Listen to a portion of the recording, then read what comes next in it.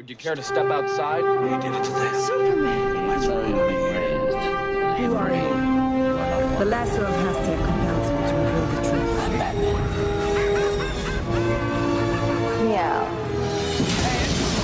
Lightning with my hand. Warning, DC and RMD contains adult language and discussions. If you're easily offended, do not continue to listen. Awesome. Oh, sorry. That's your signal. That means we have to go now. Titans are back, bitches! What is up, everybody? Welcome to another episode of DC on RMD Titans Edition on Rain Man Digital. If you're listening from your desktop, you can find us on demand. Just hop out to Apple Podcasts, Stitcher, Google Play, or Spotify and search DC on RMD. Download us, give us a review. Helps the show out tremendously. I'm your host, Steven. Got David in the studio with me tonight. Hello. And Michael. Yo. And so we're going to break down and discuss Season 2, Episode 10 of Titans, titled Fallen. Titans Tower comes under attack by Mercy Graves. Directed by Kevin Sullivan and written by Jamie Gorenberg. Kind of a weird description on this one because while, yeah, that's a plot point, it's only one of what felt like 15. Yeah. In this episode, yes. That synopsis definitely doesn't encompass. No, and that's ripped straight from their website, so there's a sleight of hand there, I think. Yeah. But before we get into breaking it down, I did want to warn everyone. I want to have a little quick discussion for 10-15 minutes that's going to be full of spoilers and theories because we did not get into something as deeply as I would have liked to because we had a episode last week and they're at the tail end. Where we blew your mind. Yeah, David threw the big dick on the table. Which, by the way, Dave, if you didn't re-listen to the show, I bleeped it out. He bleeped it out? Yeah, no, I did notice that. So we're going to take a spoilerific break here where we just talk spoilers. So about 10-15 minutes or so, check back in if you don't want to have your mind blown and pick right back up. These aren't based on things that we actually know. It's just some speculation based on things that we know from comic books and things like that. Yeah. All right. Well, it was not in the episode. So here we go. So Slade in the chair, David, you threw that out there. Have you been thinking about this all week? All fucking week. Hey, that was me that said that. Okay. And then David confirmed it with his bullshit comic book spoiler. Yeah, fair enough. And I've been stewing on this all week. It blew my mind as I sat here with my jaw agape like a fool. David saw me. I didn't even know how to process it. But two episodes back, was it 3 episodes? Whenever Jericho got stabbed by Slade, we talked about how did Dick get home? Dick got his ass whooped. Clearly, if I was Slade and I just stabbed my son, I would have killed Dick right there on the spot. But Dick somehow got home and everything was wrapped up with a nice pretty bow tie. Yep. And we kind of glossed over it as an audience, I think. And then reflecting back on it after this past episode with Slade in the chair, Michael threw out and David confirmed that what if Jericho had ghosted out of his form and into Slade in that split second and stabbed Jericho, which was basically him stabbing himself. Yeah. Well, there's got to be a reason why they decided to show us. If there's no reason for him to use his power to where it's relevant in the show, then why did he have a power to begin with? Yeah. Correct. And also, when you think about it, the way they portrayed Slade in the very beginning was this very clean, very, precise assassin, right? One of your favorite scenes in the very beginning of the season was seeing Slade at his best, where he's killing all the people and he's doing it as Deathstroke would. But then suddenly he goes from that to a character that literally is brutal. Immediately shoots someone in the head, no questions asked. Mm-hmm. Fights very, very rough. And we're talking when he fights Corey and Dick. You think there's a difference in his fighting technique? There's a difference in his fighting style.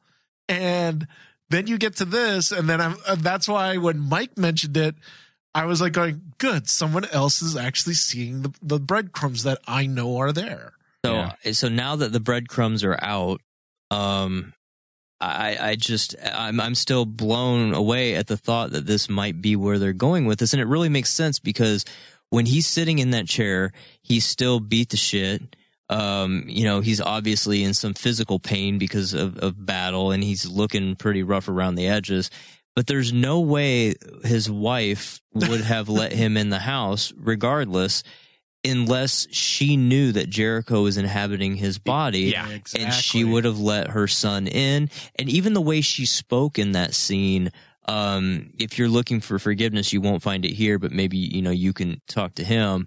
Yes. I mean, it was subtle, but if you look back on it. If you know what to look for. If you know what to look for, the little breadcrumbs are there. And like in regards to why Jericho would do it, imagine, Jericho does not have... Dave, hold on. You do have to sell me on this. Okay.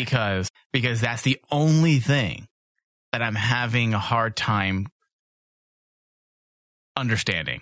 Because we saw a boy who was innocent, who just wanted to be liked, who loved his father, he loved his mother, he loved his friends, and I think it's a leap for him to be like, yo, it's okay, I'm going to be a Titan, and then he goes to visit his father, and then now he's some evil dude that wants to teach everyone a lesson. So I don't want to interrupt, David, but my hypothesis, or I guess where I'm coming from in believing this situation is potentially possible, is that he found a group of people that took him under their wing.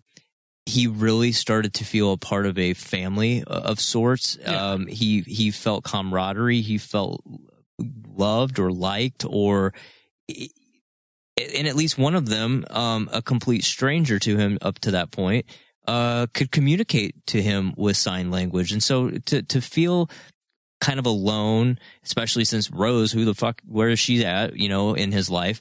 This was a group of people that he could spend time with. They kind of treated him like a little brother. They treated him really well.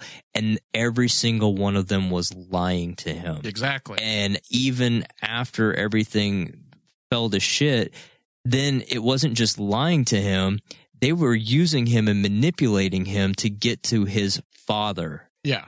To take out his father. So, of course, I could see why he would have that line in that episode in Slade's body that if you reform the Titans, I will kill every single one of them. Okay, so, Steve, that all makes sense to me, but it's also a lot of assumption. So they would have to find a way to put that into whatever subsequent episode, if this is, in fact, what we're going to get. Yes. They're going to have to find a way to put that into the episode without it feeling like exposition overload. And then do you get what I'm saying? Because I feel like that you sold me on it, and I buy all of that. But there's also a lot that we didn't see. Sure. So I feel like in order for that to really be in order for that not to be a hard sell for the rest of the audiences, it's going to have to be something that we can really look at and say, yeah, like what happened afterwards? I think that's what we need to learn. What happened after, let's say, he stabbed himself? What happened? What was the true aftermath? What did his life look like? Did he go through something? If we learn about the aftermath of that scene, then suddenly there's more oomph to it and impact. And I'll be like, okay, I buy it. And I honestly don't think Jericho meant to take over his father's body. It was an act of basically survival. You think like a reflexive action? It was a reflexive action because we're going to look so stupid when it doesn't end up being that. Well, yeah. But when you think about it, Jericho at that time has an incredible power. Yeah. It's very powerful, but he has no control over it. Well, it goes back to what they say. With great power comes, great responsibility. Yeah. But like he has this amazing power, and then suddenly he's just thrust into the middle of this battle, gets stabbed, is dying. Reflexive action says, I have to try to save myself.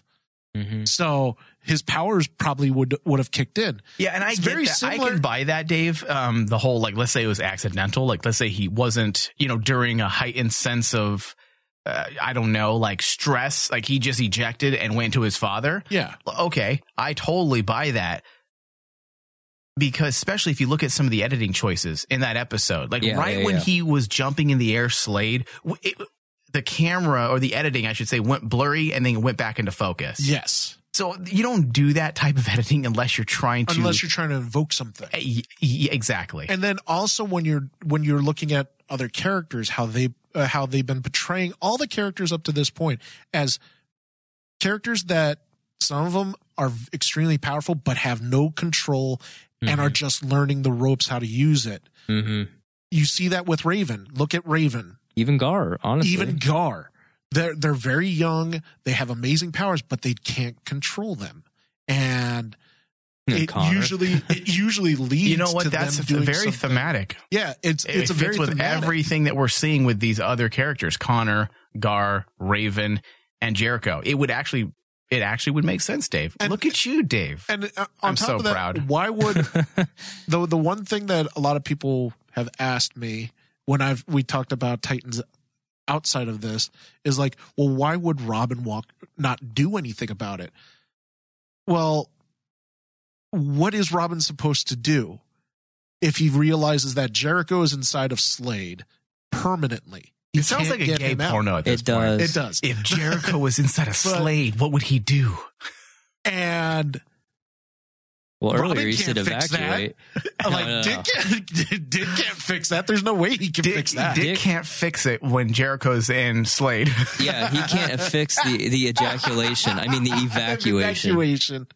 But Jesus Christ. And that would probably explain why he just walked away. Yeah. Because what is he going to do? He can't do anything.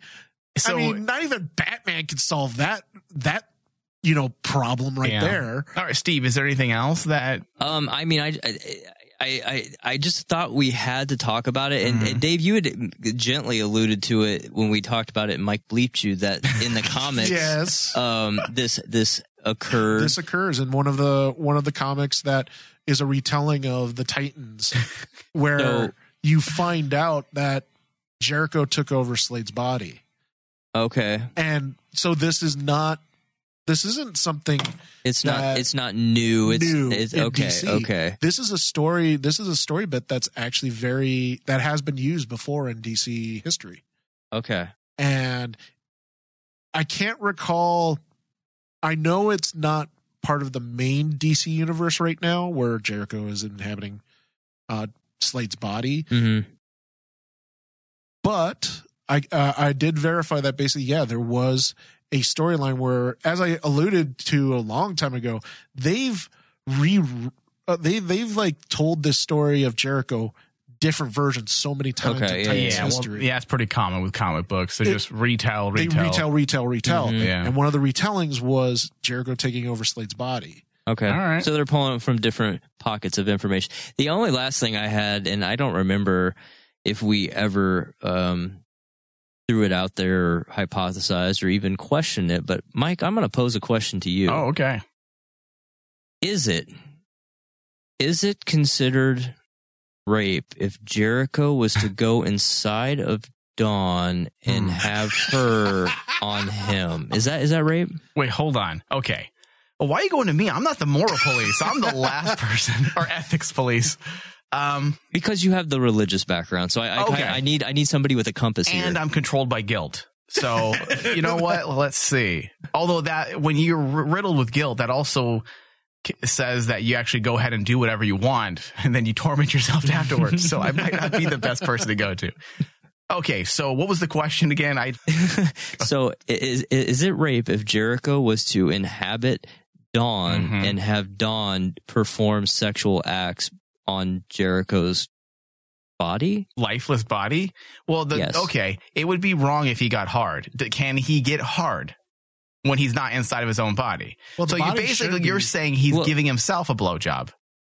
Sort of, maybe. Or sex, whatever it may be. I mean, I think that just because you're not in your body, from a spiritual perspective, your body still has underlying processes that go on, like your heartbeat and your breathing and things like that. And I don't know about you. Almost like someone in a coma in a vegetative state. Right. And I wake up with a hard on every morning, and I'm not doing And you're anything. in a vegetative state thanks to your... No, it's just I had to throw that question your way, but Is it, or do you think it's just let's like see masturbation? Here. This is a good question. It's very philosophical.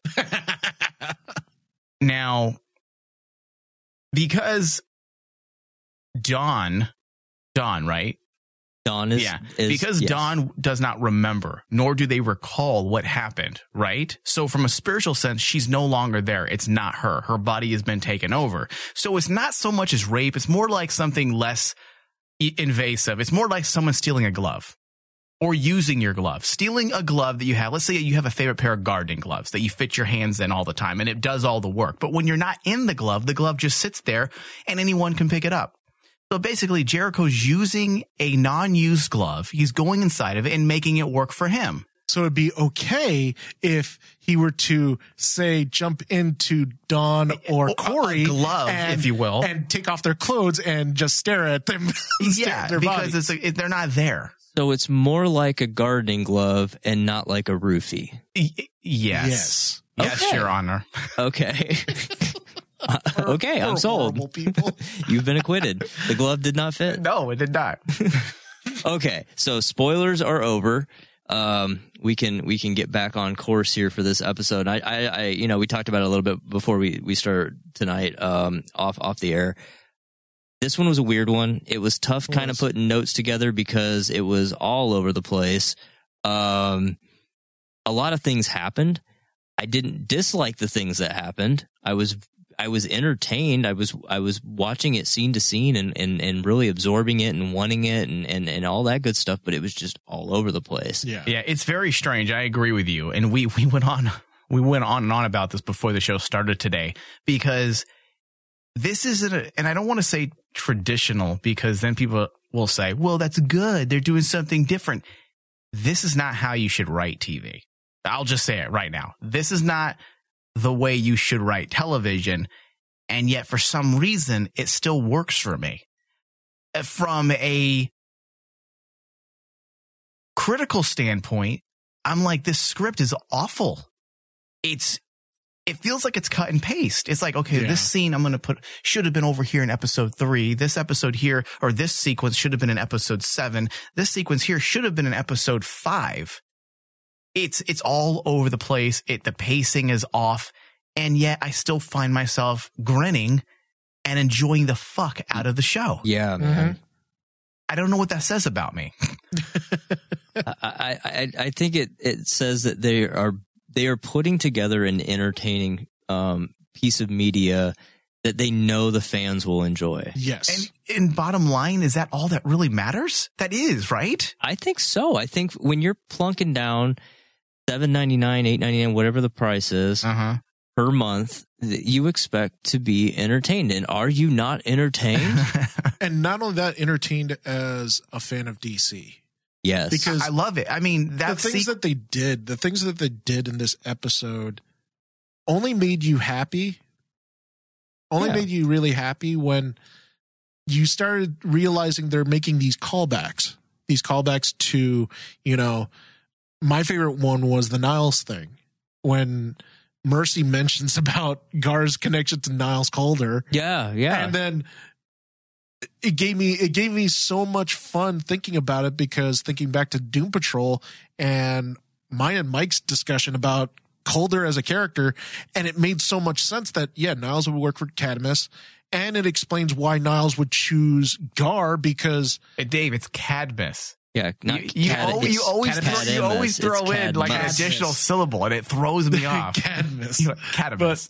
But it also explains why Gar was chosen by Niles in the first place, because Gar is that type of person that is you can manipulate him. Yeah. He's very easy manipulated. And if you watch Doom Patrol, you realize that all the characters of Doom Patrol, they were easily manipulated by Niles. Yeah, and it's nice to have that tie into the world building between the other shows. And we didn't obviously get an opportunity to have any world building with Swamp Thing, and so that's unfortunate, but they weren't even able to build their own world. Correct. And so it was a nice call to that. But at the heart of the episode for me, and I think probably for a lot of people, is just we get back into Dick's world and what he's paying that penance for what he thinks he did in lying to everyone, getting Jericho potentially killed, whatever. At least that's how he views it. He was responsible for it, responsible for the team ultimately breaking up. Like, he's just carrying loads of baggage, and we find his ass getting 7 years, no probation, which I looked at that and I was like, shit, he pled guilty. Typically, if you have a good DA, you're probably going to get off a lot lighter than that. I mean, for fuck's sake, the guy was a detective. Yes. For a law enforcement office, and he got 7 years, no probation, and all he did was beat up some TSA agents. TSA agents. Are you shitting me right now? That was just weird. But to get him behind bars, and having to live that prison life, we've seen it time and time again in so many different shows where people get in there and then they have to deal with the hard life, Yeah. On the other side, and we see that he's trying to stay fit. He's trying to keep his nose clean, not get involved in any of the drama, not get caught up with any of the gangs, any of that stuff. But then you got this Flea-looking motherfucker as the correctional officer. I had to go look it up because I seriously thought it was Flea. I mean, Flea's pretty old now, but he pops in time to time. Every now and then. As an actor and things. But it was like, do you trust this guy? I mean, the guy trying to help you. He's trying to get you over in this cell all by yourself so you can kind of live a little bit of the Hilton life while behind bars, and Dick doesn't want anything to do with it. Yeah. It felt very much that he just wants to pay his price. I wouldn't trust Cheddar Bob either, though. I mean, he did shoot himself with his own gun. That's true. So stupid. But I do. You guys forgot that was Cheddar Bob, didn't you? Yeah, I forgot. But I was really happy that one of the concerns I know we brought up is like, are they just trying to rehash what Batman would have done? Right. Right. And I'm really happy that, just like what you said, they really stuck to their guns and said, no, this is about Dick's penance. Yeah. And there were some moments that, and this goes right back to this show just contradicting everything that I think is considered good writing. I mean, the moment where he's praying to the Mexican bird. Is that a real thing? You know what? I don't know. I really don't know. But thank you for being racist. Just assuming. I have to ask. I don't know. Do I ask you if all white things are real and true? Well, they're not. They're all lies. I thought that scene was super heavy-handed. I'm going to play to the bird that comes out at night. At first, I'm like going, oh God. This is so heavy-handed. And yet I'm like, oh, fuck, he's going to come down in the night and save everybody. I get so fucking excited. And even in that moment, when it comes to cinematography, fucking symbolic as hell after their friend dies. And he is kneeling down. We have that overhead shot. Mm-hmm. And we have Dick Grayson laying down the bed on the left-hand side of the frame. And then we have that kid kneeling down to him. Essentially praying. I'm like, holy fuck, this is amazing artistry. Yeah, the symbolism was beautiful. Really good. Yeah. And even as soon as he got done scratching that bird hieroglyph into the wall, I mean, it's right there. Yeah. It's right fucking there, people. There's your Nightwing. That's the Nightwing. He's getting his inspiration right from it. I mean, we had theorized a few episodes back, is he going to take it from Connor in lieu of Superman not having an appearance, because that's where it came from in the books, was a combination of his inspiration from Superman and Batman. Nope, he's going to take it from some fictitious Mexican bird god. Yeah. And what was it called again? The Azul or something? Azul, isn't that water? That's blue. Blue, sorry. I don't speak Spanish. Azul bird. Bluebird. There you go. Oh, well, that's we're all trying to figure it out like it's some fucking deep, dark mythos. Mythology. It's the blue bird. It's the bluebird, the bluebird from the night. Azul something. It was, but yeah, basically the bird. Yeah, the bluebird. And the thing that I really liked was the fact that they're introducing something that's different, because even in the comics, it's never really explained why he chose the mantle of Nightwing. It isn't really? I thought. No, Didn't Superman in the books? Superman give him the name? In the books, it absolutely is. It's actually referenced in the Judas contract. He says that it's because he was inspired by Batman, the elements of Batman and the Night, and the inspiration and hope of Superman, which is where the wings come from, and it's Nightwing. So but they did something different here by actually giving it. David, you just lost a little bit of comic book cred, Dave. I'm just going to call you out on it. Just calling me out on it.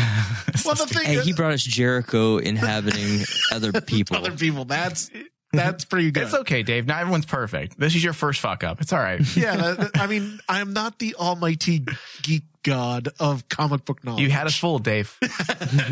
Now you're going to have to earn it back. I'm the Kaiser Sose of like comic book knowledge. There you go. But like, the thing I really appreciated was they gave it like kind of almost like a sense of realism to his origin. Yeah. Because like, okay. Well, this goes right back to the show where it's kind of the show, everything on the DCU, as silly as this is going to sound, the DC universe, as silly as this is going to sound, is grounded. Even Doom Patrol, despite its crazy lunacy, it's grounded because of the people and the personal stories. Everything on this in this universe is, for the most part, very grounded. It's not CW like, I have a colorful suit just because. I'm going to fight bad guys now. I want Flash to have that voice because that's about how it is right now. That's how it is.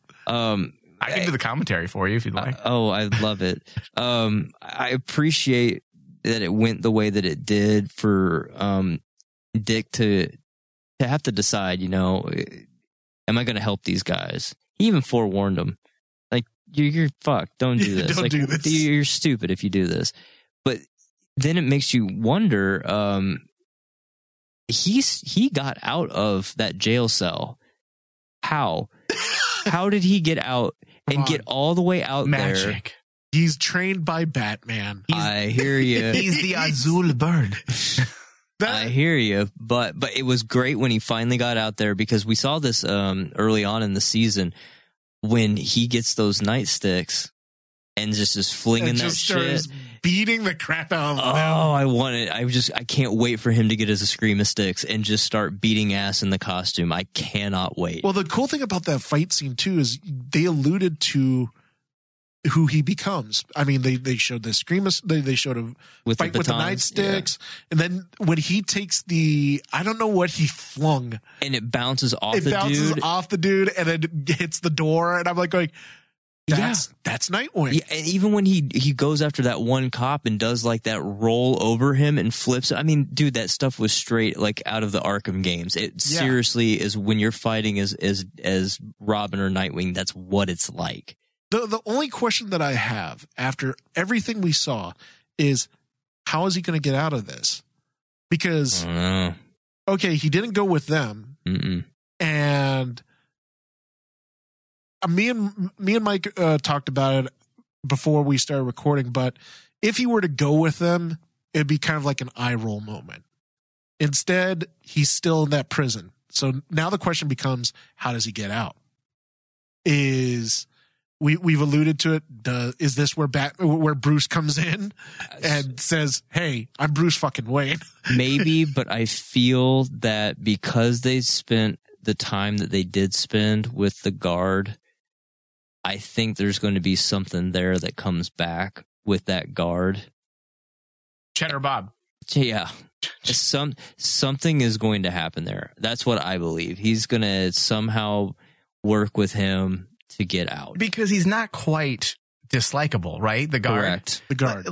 Because usually they lay it on thick when you have that guard that you're supposed to hate and you're not quite sure how you should feel with him. Right. And if this show has, if this was the CW, which is always going to be our go-to for shittiness, if this was the CW and they don't bother developing things and getting you ready, then I'd be like, we're going to get that. But this show has been really, they've done a really good job making sure these characters are believable when they take a certain action. Holy shit, that is Cheddar Bob. Yeah, I told you that. He shot himself with his own gun. Oh my gosh. But would it take away from you guys? This is a question that I wanted to, since Mike brought it up before the show, really actually stuck in my head. would it take away from Dick's story so far if Bruce were to come in and just bail him out? Yeah, it would. You can't have him do that. You can't have him. He has to deal with the situation he created himself. Turning to Batman or Batman coming in to save the day ruins that growth as a character. Yeah. I could see that. I think the only reason why for me it makes sense, because I'm like going, what is Bruce doing? He obviously knows where Dick is. Totally makes sense. Most right? of us know where Dick is. Yeah. It totally makes sense, and I agree with what you're saying. Some of us can't see it, but some of us can't see it. It's Turtlehead. I think he has to go through this trial of fire himself, and come out the other side. And then I think the fact that he already has an inkling of that, in that he helped these two guys. He didn't have to help him. He could have let him get off, but that's not in Dick's character. Dick, at the end of the day, he has a moral compass. He still wants to do the right thing. And so I think he's going to have to go through this. He might have to take some beatings a few more times in the yard, but I think he has to do this in order to. My only concern about that is we have 3 episodes left. We got 3 episodes left. But they do cover ground when they want to. That's true. So it's making me nervous too, Dave. Especially, with the fact that we've just been so jaded with a lot of these DC TV properties. And we're just like, we're waiting for something bad to happen. And that sucks. Yeah. It sucks, doesn't it? This show has managed to cover a lot of ground very quickly. So I'm not nervous yet. I might be nervous if I don't see where all of this is going by the end of the next episode. Then I will come here next week and say, all right, I'm getting fucking nervous. Mm-hmm. Because we still have, we have Cadmus, we have Dawn and Themyscira, whoever was trying to kill her friend. I think that storyline's dead at this point. What the fuck was it here for then? I know. Corey, we still have Corey and Blackfire. A lot there with Corey and Raven, Hank and Dove and after Raven this episode, absolutely Gar. Raven. Yeah, there's a lot. Let's take a quick break and then we'll cover the other things real quickly of the other crazy shit going on. Yeah. All right, guys. The Batcave. It's getting dark in here. We need some lights strung up.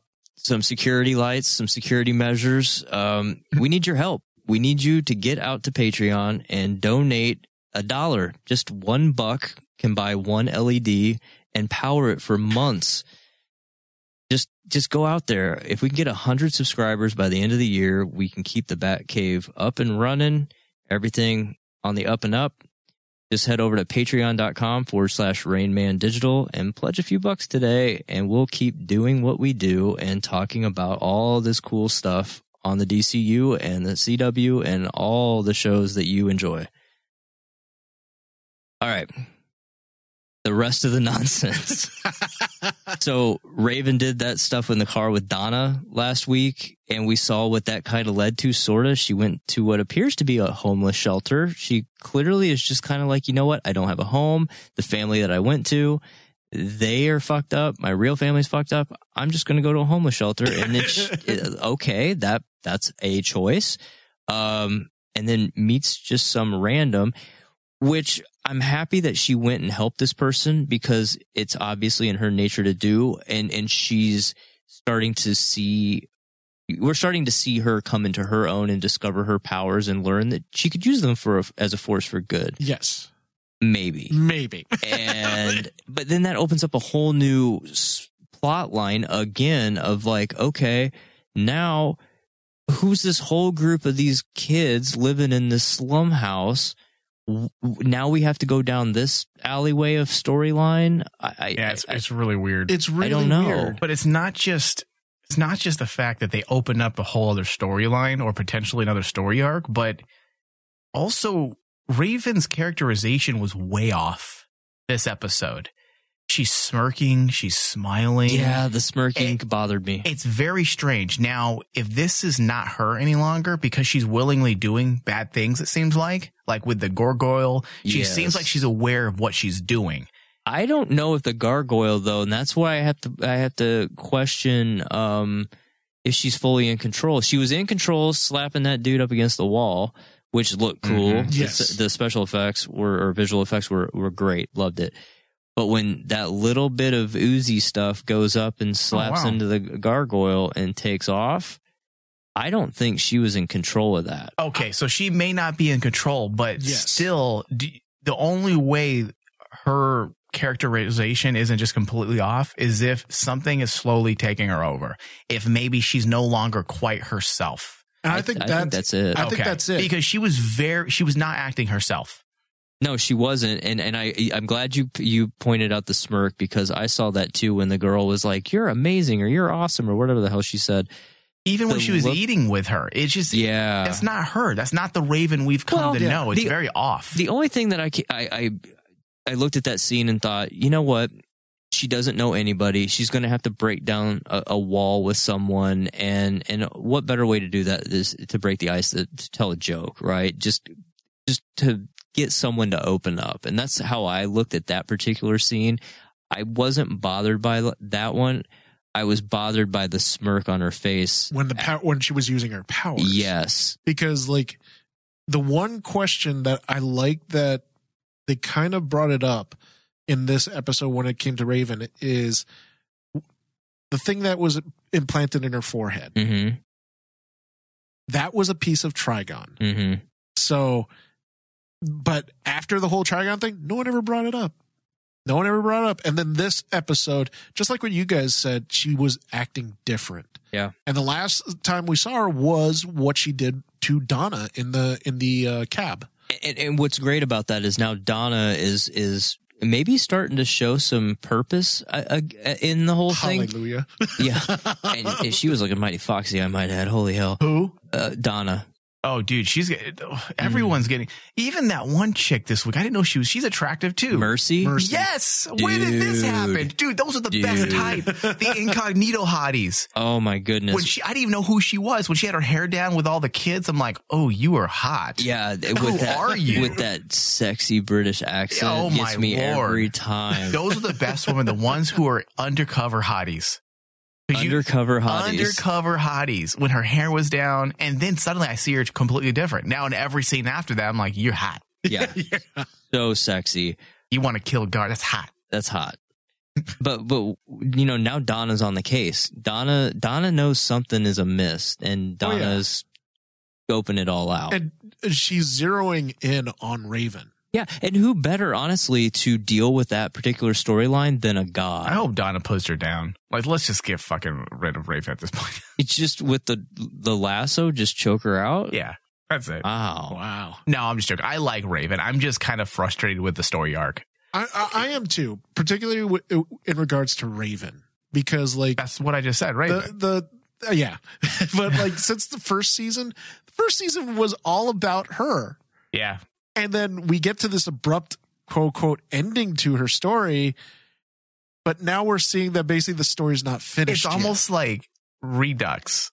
Yes. Raven's Issues Redux. Yeah. Isn't this what happened last season? She was not in control of it. And now she is voicing these thoughts, though, as of 2 or 3 episodes ago, that it's something different. I'm like, but we don't really see that it's something different. It's literally the same power. We're just going off solely on what you're saying. We haven't seen anything different. We still see this nefarious entity of sorts taking control of you. That's the same thing as last year. Yeah. And that is why it's, I have to, this is one of the things about season 2 that I find very frustrating. Yeah. Is the Raven storyline. Because is there anything else you can tell us about, like, okay, what's wrong with her? But then we only just get like these little 5-minute snippets of like her using her powers and they basically blowing out of proportion. Mm-hmm. You know, especially, I still say the one that was really disturbing was when she killed Rose, when she just basically broke her into pieces. That was insane. But then nothing else. And maybe what we need while these characters are all going through their rebuilding moments is, Raven has to deal with the Trigon issue again. Yeah. In another season, perhaps, and then the team has to band together to truly take on that threat. Potentially. I don't know. It's one of those things where you almost want them to shit or get off the pot. You know? Yeah. Because like at this point, I'm like going, okay, who's the really big bad? It's either Cadmus. Episode 10. I don't think we have one. We talked about this what last I said week. last week. I don't think we have one. I think it's solely circumstantial. Yeah. It's circumstantial. Yeah, it's just scenario based. Yeah, it's not overarching. It's just little pockets. And I don't know if that's a good way to write a show. But at the same time, this is why this show is a fucking enigma to me. Like I don't understand why I like it, because everything I'm looking at isn't done properly. It's breaking all the rules. It's really and not in a good way, because there may be some people out there saying, well, that's good to break the rules. Well, hold on. The one thing that they are doing that is good, Crypto. No, I love him. I love Crypto. I've always loved Crypto. Mike, you said it. I'm a new believer. I'm with Mike. He and guys. I both came into this thinking it was dumber than hell to bring in Crypto. And Mike nailed it before the show. Him jumping up on that camera, it's not what I expected. Yeah. I felt really bad for him when Connor yelled at him and told him to go. I was like, stupid potty mouth. Yeah, it's like, I was upset. Like, don't say that. Or even when he was wrapped in the net, you almost like go, oh God, yeah, no, poor puppers. Poor puppers. But then when he's jumping up all at the door, pushing the doorbell with his nose, God, I love that dog. Yeah. Yeah. I love it. And I love the fact that they know how to use that character and still make him look dangerous to some degree, especially when he literally killed one of the guards. Yeah. You know what? At this rate, guys, I'm thinking we just need a Crypto spinoff. I'd be totally down for that. I would be down for it. I'm a little frustrated with Connor, his story arc, because the more I reflect on it, while I'm really glad that they brought him in, I didn't think it would work. The frustrating thing to me is, and maybe we don't need all the exposition and backstory, but again, he was a clone, and suddenly he has a full, diverse language, but it seems that, and he knows so much for somebody that's never been taught anything. But also he seems to have like some type of genetic memory, though. Yeah, but that's bullshit. Okay, science, Steve. I know it hurts your science. Steve. I know it hurts your science brain. It hurts so hard. This is comic book science, though. Mike, did you hear that? It's comic book science. It's comic book science. Okay. Because come on. Hey, listen, you know what? If it works in the comics, let it be. I'm okay as long as they don't become lazy. So establish your science, and then that's fine. Don't be like the Flash, where every week you have a new way to describe your third grade science that makes no sense. It's special ed third grade science. Yes. It's retard third grade science. I'll just say it. Hey guys, this week we're going to write on a whiteboard and explain something that makes no fucking sense. Cause there was one scene that made me, it's the moment where I quit watching Flash, and I believe it was in season 3 where they were it was season 2, the ending of season 2. And they were trying to explain something on the whiteboard, and I did not understand what they were saying. So I muted the television. Did you do the same thing in Good Will Hunting? The whiteboard made no sense. I'm like, dude, you're literally scribbling. There's nothing here makes any sense to what you're saying. That's what Mike did with Good Will Hunting. Yeah, he muted it and said, none of this thing that this guy's writing on this wall makes sense. I do that to my girlfriends too. I mute them. You don't make any sense. So stupid. Oh my God.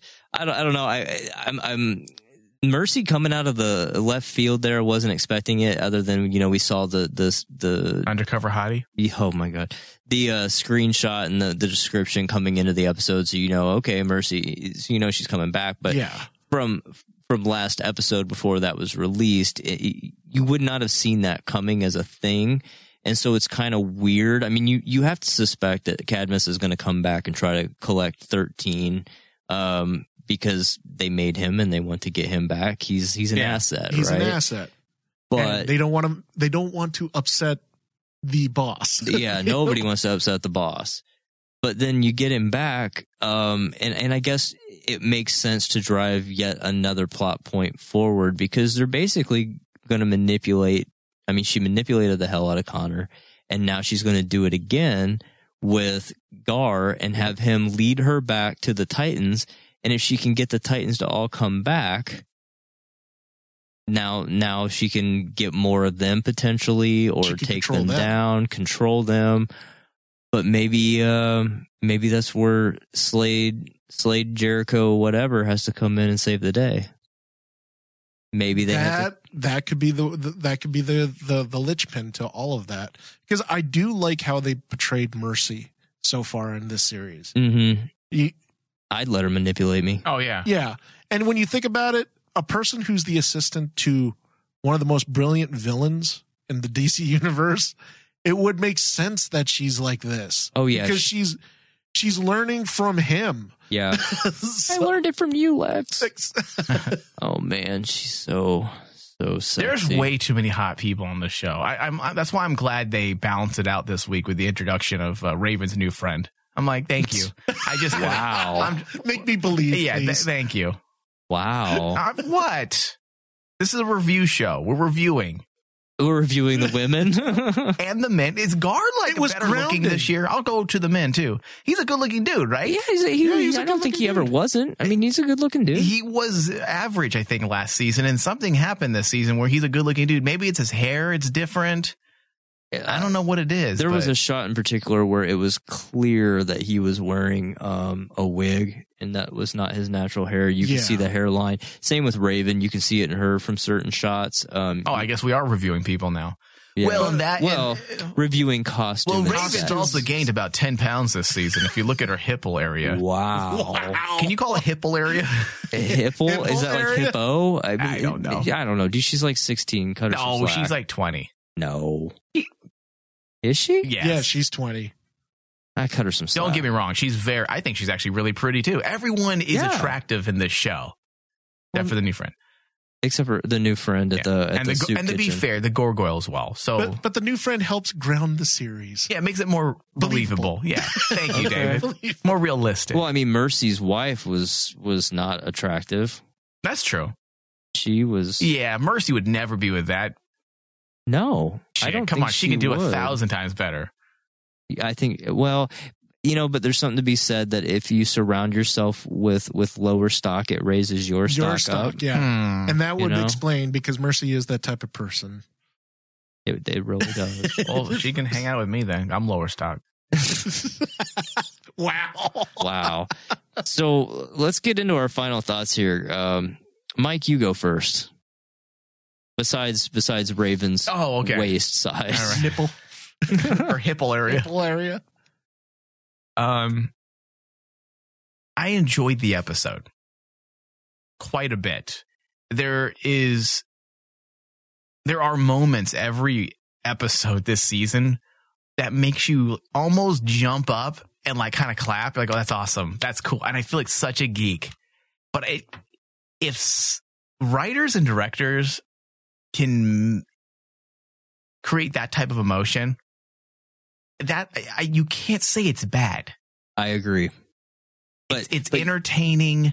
It's awesome. Just even though sometimes you see it coming from a mile away, it's still fantastic. And my jaw drops whenever they do stuff. Whenever Dick Grayson kicks ass, every time I'm impressed. Mm-hmm. The way they capture it, the camera blocking, the stunt work, the actor that plays Dick Grayson, Brenton Thwaites, I believe is his name, just good. Everything about the show, for the most part, is good, except for some of the questionable formatting of the writing and the overall season story. It feels like it's cut and paste. It feels like they purposely took things from different episodes and mixed it up. Yeah, the pacing is really off. It's almost as if, they had the index cards on the wall with all their scenes for every episode, and then they asked the PA to put the index cards away in the appropriate spot, and he dropped them. And he's, oh shit, what do I do? And he just put them in the wrong order, hoping no one noticed, and apparently no one noticed. But outside of that, I mean, it's a good episode. I fucking hate saying that. So do you blame the showrunner, or do you blame the editor, or do you blame the writing, or do you blame the PA? Well, many times the showrunner's in the editing room, and he does have, for the most part, have say on the final cut. It's the showrunner. It always comes down to the showrunner. Always. So what will you give this episode? I'm so torn. It's so hard. This might be the toughest episode to grade. I agree with that 100%. I'm going to give it, oh, Jesus, I got to be fair. I can't be a fan. I'm going to give it a 67. Okay. I was going to have to call you out for a second there because you're always on my case about nostalgia. Yeah. And I was like, you're teetering dangerously close to a line. Because the fan in me wants to give this like an 89. I know. But it's not, though. Yeah. David, what about you? Well, now as a fan, I basically give this a 99. No. David, if you ever do anything like that again, I will fire you immediately. No, I have to seriously... The same issues that Mike pointed out is the same issues that I have. Is this a really entertaining episode? Yes, it's still entertaining, but I give that entertainment score to the series as a whole. Episode-wise, I try to tell myself that basically, well, maybe they're the writer, because Mike blames the showrunner. I think it falls on writing. And the showrunner is the writer. He's the head writer, Dave. You know this. Maybe that's not how it's structured. That's the thing. It is. The showrunner is the end all. I know the showrunner has final say. And you think he's just like giving these people like liberty? Like I think that's what I think. You know what? He's being overly liberal with control. Like, you know what? I assigned this writer to the script, and I don't want to cut their feet out from under them, so we're going to produce it as is. I think I do think that some showrunners do this, and that's a poor showrunner. That's not how it's. I know a showrunner personally that will rewrite every single episode, but then still give his writers credit. If the episode isn't how it should be before it's produced, he will not let it get into the hands of the production crew. Yeah, but that's the showrunner's responsibility. He's the manager and the leader and the head writer. It's no different than a grocery store. Let's make this very easy. Okay. It's no different. No, forget the grocery store. The manager at a Fortune 500 company, the CEO, is he going to let his peons just do little things here and there that's causing the company to lose money, or is he going to do his job? I think you should go back to the other analogy because... Okay, groceries, they do. The grocery store. Let's go back to the grocery store. If a general manager is in charge of that grocery store, is he just going to let his employees do whatever they want? Like, let's say you have to walk people out with the groceries. Let's say this is 1950s, and they're just not doing their job. But it's the manager's job to make sure that business is run appropriately. And I can appreciate that. I worked at a grocery store through high school, and my manager, she ran with an iron fist, and she was good at it. And I get that. I get what you're saying about the analogy about the manager and the showrunner being the manager, but also when is it that basically the showrunner can only do so much from what he's given? Because what happens if that writing team, they're all giving him different ideas. But I think what Mike's saying is the showrunner is like the head coach of a football team, and you're going to have an offensive coach and a defensive coach, and it's his responsibility as the head coach to make sure to bring it all together. And if the offensive coach is off in the weeds doing something else, then who's ultimately responsible for allowing that to happen? Now, if you have the manager of the football team not allowing the coach to do his job, then Warner Brothers. Right. Warner so Brothers. If you have that issue here, let's say the executive producer is pulling way too much weight around his weight, because he does have some things that he can say. Typically, executive producers will let the showrunner do his thing because it's not their show, but they are in charge of the overall production of everything, not just the writing. Right. So you may have a scenario like that. So I'm not saying it's the showrunner's fault per se. only if the executive producer is getting in the way. But if the executive producer is not, then it's that motherfucker's fault. And we know that that's what happened on Swamp Thing. And we know that happened, yeah. Yeah. And, okay, with that clarification, then I can understand. But you're still giving it a 99. No, he's not. I'm not going to give it a 99. I will throw something at him. I have to be actually honest and say, even with all the bonuses and all the things that I did like, I liked the little nods and I liked the little choices creatively, what they did in this episode. It's that pacing just breaks my brain as a writer. And I have to, honestly, if I were looking at this, I have to give it a 69. Yeah, I was going to do it too, but because of Mercy Graves. But it doesn't have Anna Diop, so I can't do that for. Oh yeah. Oh, the two of them together. Oh, when they go face to face, I could be like an Oreo. Yeah. Like a triple 69. Can you do that? Corey versus Mercy Graves. Oh, that would be a wonderful cat fight. Yeah, I'm with you. That's what I was going to score it. David was a 69 for real though. I can't go above that because the pacing is what bothered me. We've called out the pacing several times in the past, especially at the beginning of the season, and then it felt like it caught its stride, but it's just starting to get disjointed. And like I said earlier, it was a real struggle to put together notes on this one because there was so much going on, but it was hard to collate some key themes like we have in the last several episodes. It was very clear what the themes of the episodes were and the symbolism and messaging that they were trying to get across. And it wasn't as clear in this one to me as it had been in episodes prior. And think of the things that they've left out, because that's also the other thing that really does bother me is we get to this episode. They don't cover anything about that Deathstroke scene anymore. No. And that felt like that was going to lead to something huge. You don't just basically say, oh, okay, we've done it. And now we forget about it. Two of your characters are AWOL right now, and Jason, who was supposed to be really important. Everybody thinks Rose. Everyone thinks they're the Walking Dead now. Yeah, because Walking Dead started that bullshit where it's like, hey guys, we're going to introduce a character and a scenario, and then we're going to go back to it in 7 episodes. Yeah. I was okay with Honk. Who is this? The second time you've called? Yeah, I have, because I want to say Hawk and Dove is one thing, and it just comes out as Honk. Also, that stupid Untitled Goose Game. No, I was okay with them not being covered because they clearly had a split. And so it's okay, I think, to give them a hot minute to not be covered. But then again, Hank is clearly going down a dark path. So by the time we catch him next, is it going to be like Requiem for a Dream, Hank style? But to your point, David, we have Jason and Rose. Now, for 2 full episodes almost. What are they doing? What are they doing?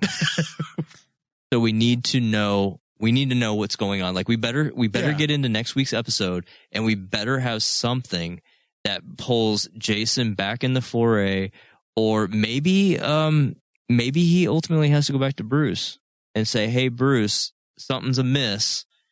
I don't know, but we can't stay away from some of those characters for too much longer. Anyways, guys, that is going to do it for this week's episode of DC on RMD Titans Edition.